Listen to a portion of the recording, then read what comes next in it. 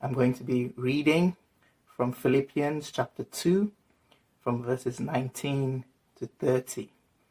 Philippians 2, 19 to 30. I hope in the Lord Jesus to send Timothy to you soon, that I also may be cheered when I receive news about you. I have no one else like him, who will show genuine concern for your welfare. For everyone looks out for their own interests, not those of Jesus Christ. But you know that Timothy has proved himself, because as a son with his father, he has served with me in the work of the gospel. I hope, therefore, to send him as soon as I see how things go with me. I am confident in the Lord that I myself will come soon.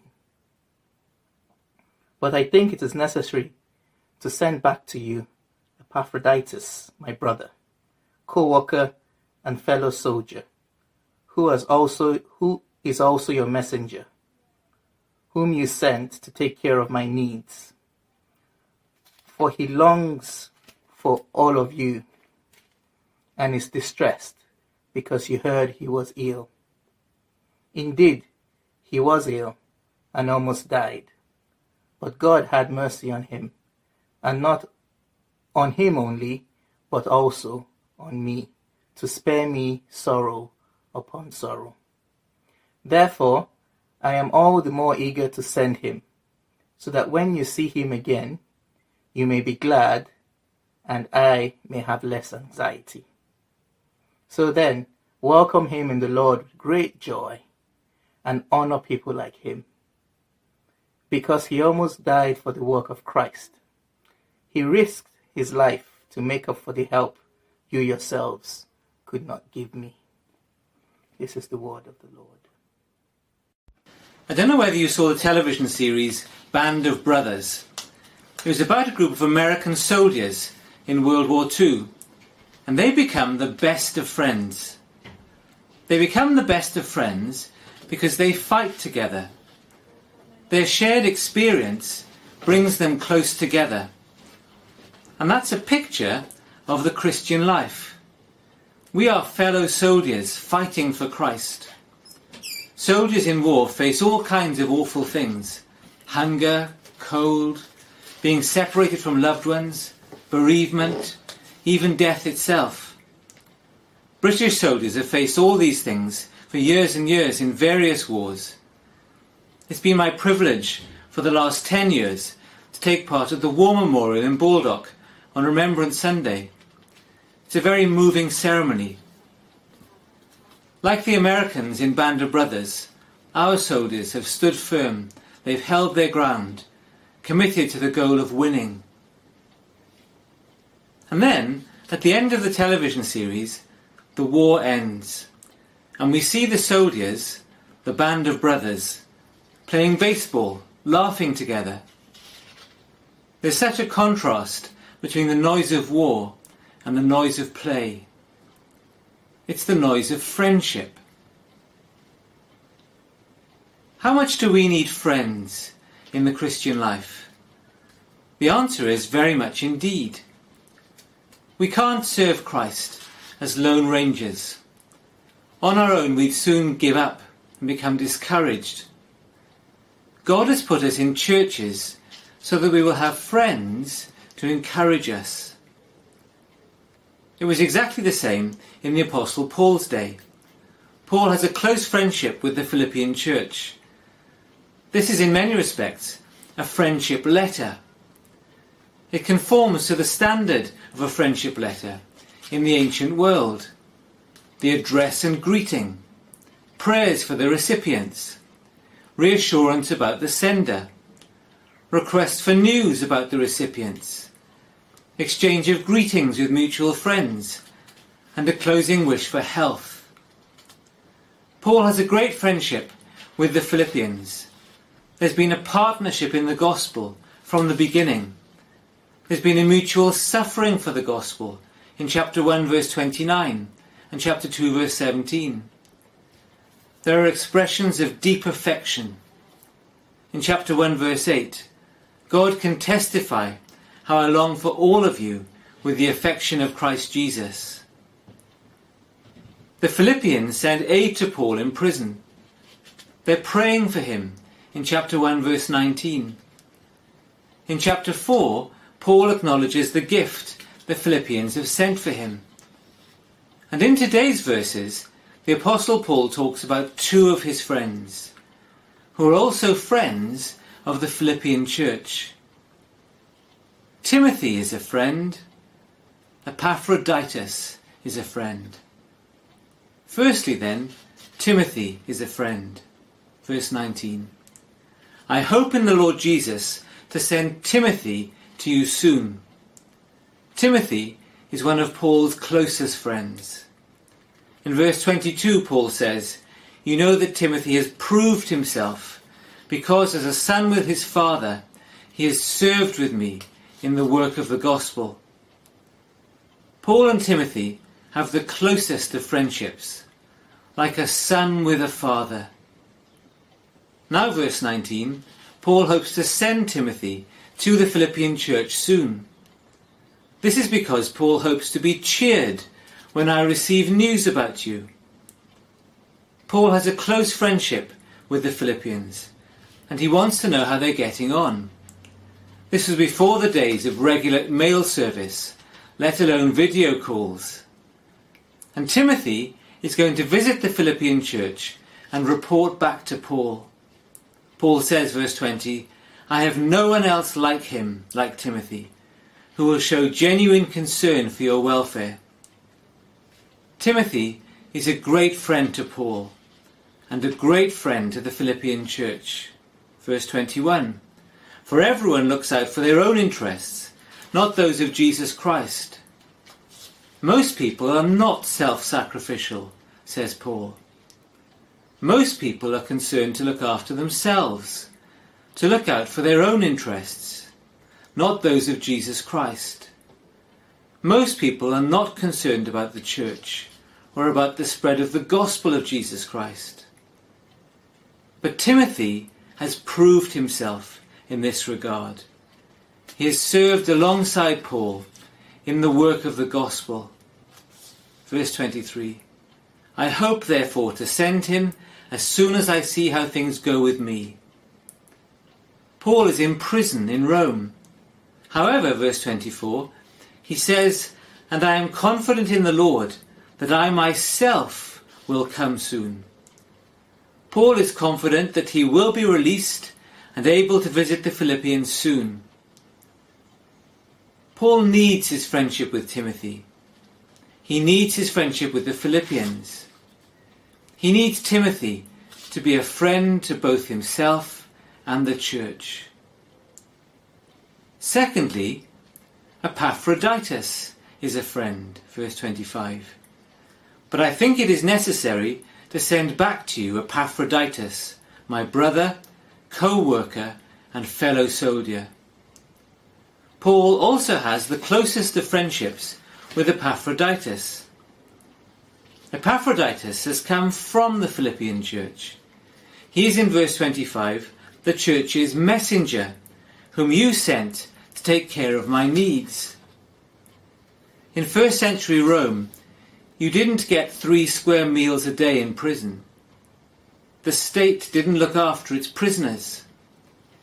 If you wanted to eat while in prison, you had to have friends who would come to you in the prison, bringing food and the other things that you needed.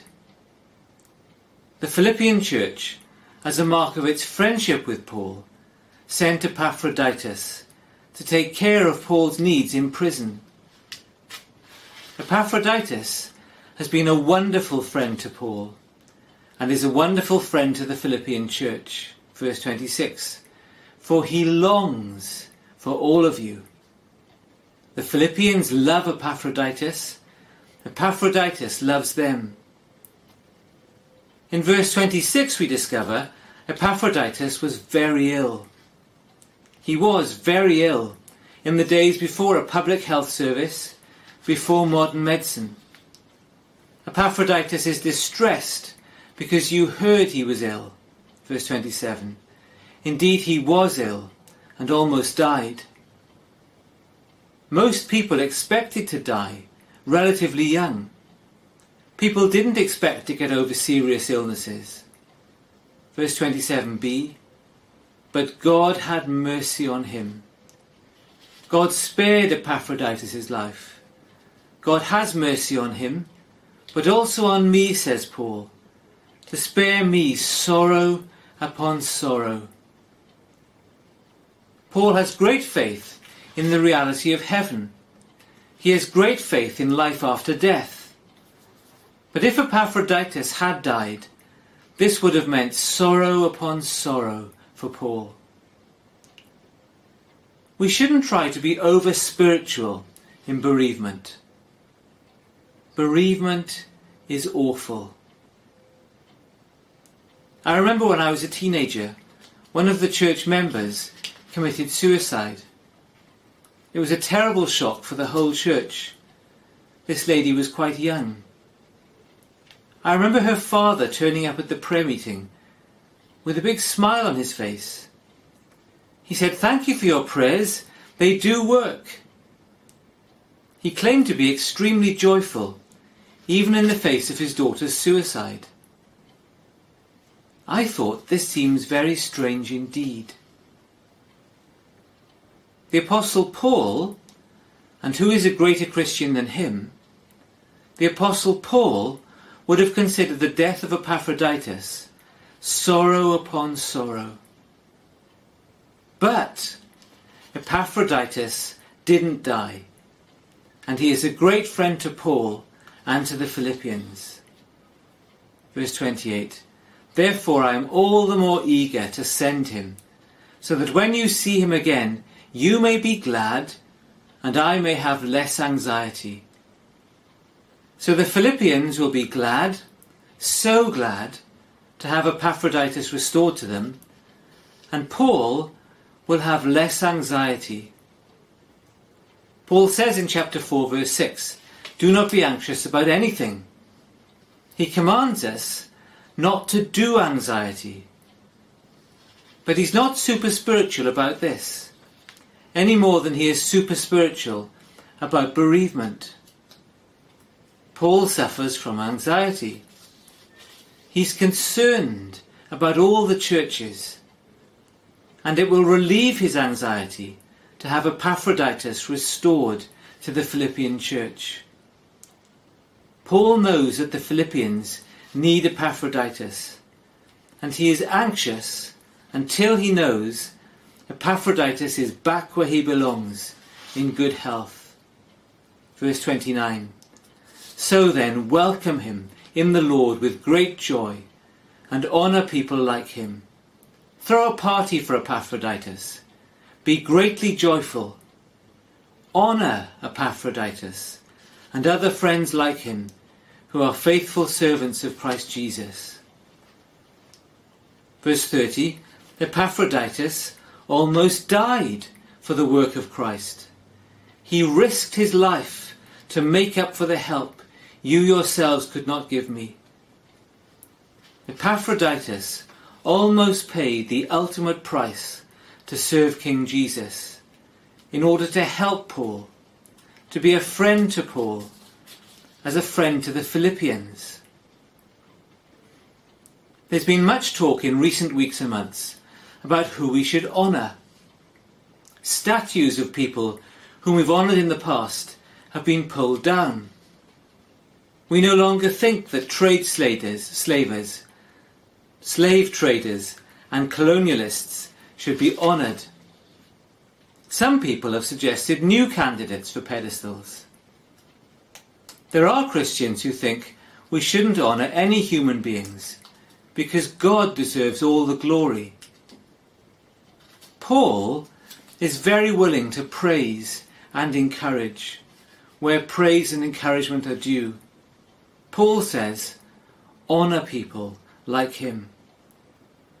As far as Timothy and Epaphroditus are concerned, Paul is very willing to compliment them. Of course he knows that all the glory goes to God. It is God who created Timothy and Epaphroditus. It is God who made them brand new in Christ. It is God who made them such effective servants of Christ. And it is Christ who is the ultimate friend to the Philippians and to Paul. Jesus says in John 15 verse 15, "I no longer call you servants, because a servant does not know his master's business.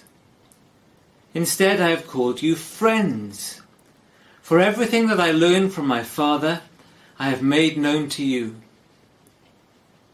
Jesus no longer calls his disciples servants. It's the greatest privilege imaginable to be a servant of King Jesus. But Jesus goes so much further than that. He calls his disciples friends. He takes them into his confidence. He shares with them the Master's business. He makes known to them the Father's business. He shares his life with them. He shares his purpose with them.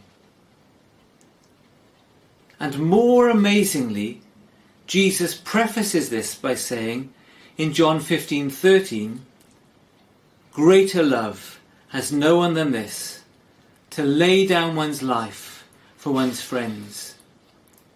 Jesus loves his friends enough to die for them. And then he says in John 15:14, "You are my friends if you do what I command." Friendship and obedience are inseparable. So friendship is essential in church life. But there is a friend who sticks closer than a brother, the Lord Jesus Christ. He loves his friends enough to lay down his life for them. Even though Jesus is King of Kings and Lord of Lords, he doesn't just call his disciples servants. He calls them friends. Do you know the friendship of Jesus? Have you heard him share with you the Master's business, the Father's business? Have you realized that there's no greater love than the love of Jesus for his friends, for the friends for whom he lays down his life? Are you one of those friends? Would you like to be a friend of Jesus? Would you like to know that Jesus died for you? If you're not sure that you've come to a point in your life where you can definitely say, Jesus calls me one of his friends, can I suggest the following? Come to Jesus just as you are. Come acknowledging your sin. Come saying, Lord Jesus, I know that I've broken your laws. I've rebelled against your kingship. I don't deserve to be a friend of yours. I don't deserve your love. But thank you that you have loved me for all eternity. Thank you that you loved me enough to take my sin on yourself on the cross. Thank you that you laid down your life for me, that I might be your friend. Thank you so much for your amazing love for me. Lord Jesus, I want to be one of your friends. Please forgive me for my sin. Please make me clean and new. Please make me one of your friends.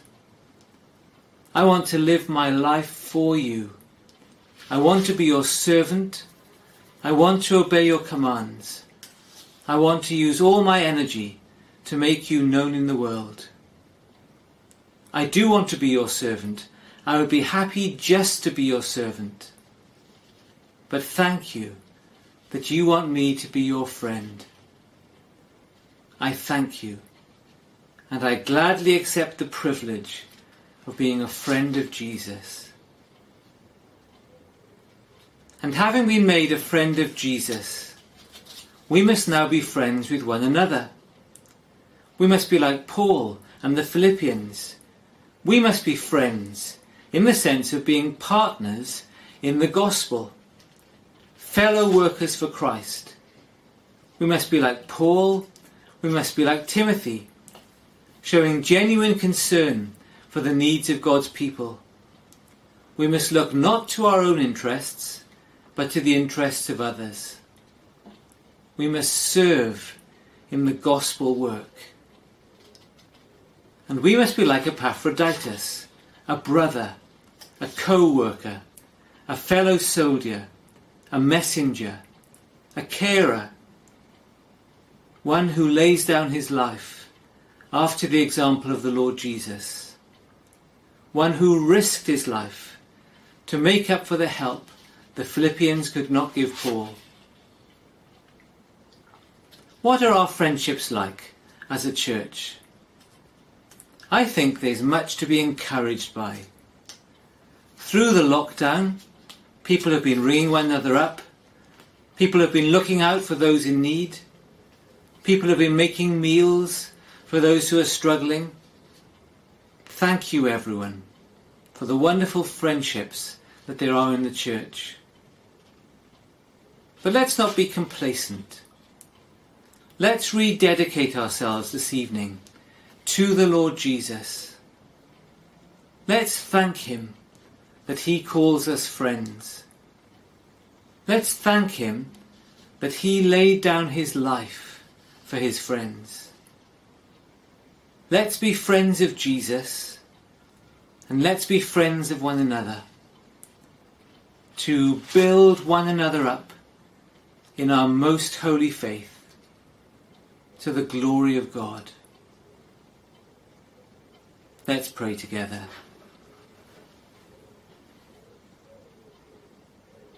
Heavenly Father, we thank you for the Lord Jesus. Thank you that he doesn't just call us servants, but he calls us friends. Thank you for the example of Paul, the example of Timothy, the example of Epaphroditus. Help us, Lord, to be good friends with one another, to love one another sacrificially, to partner together in the gospel. Lord, use our friendships in Christchurch to glorify Christ, to lead many others to him. And we pray this for his name's sake. Amen.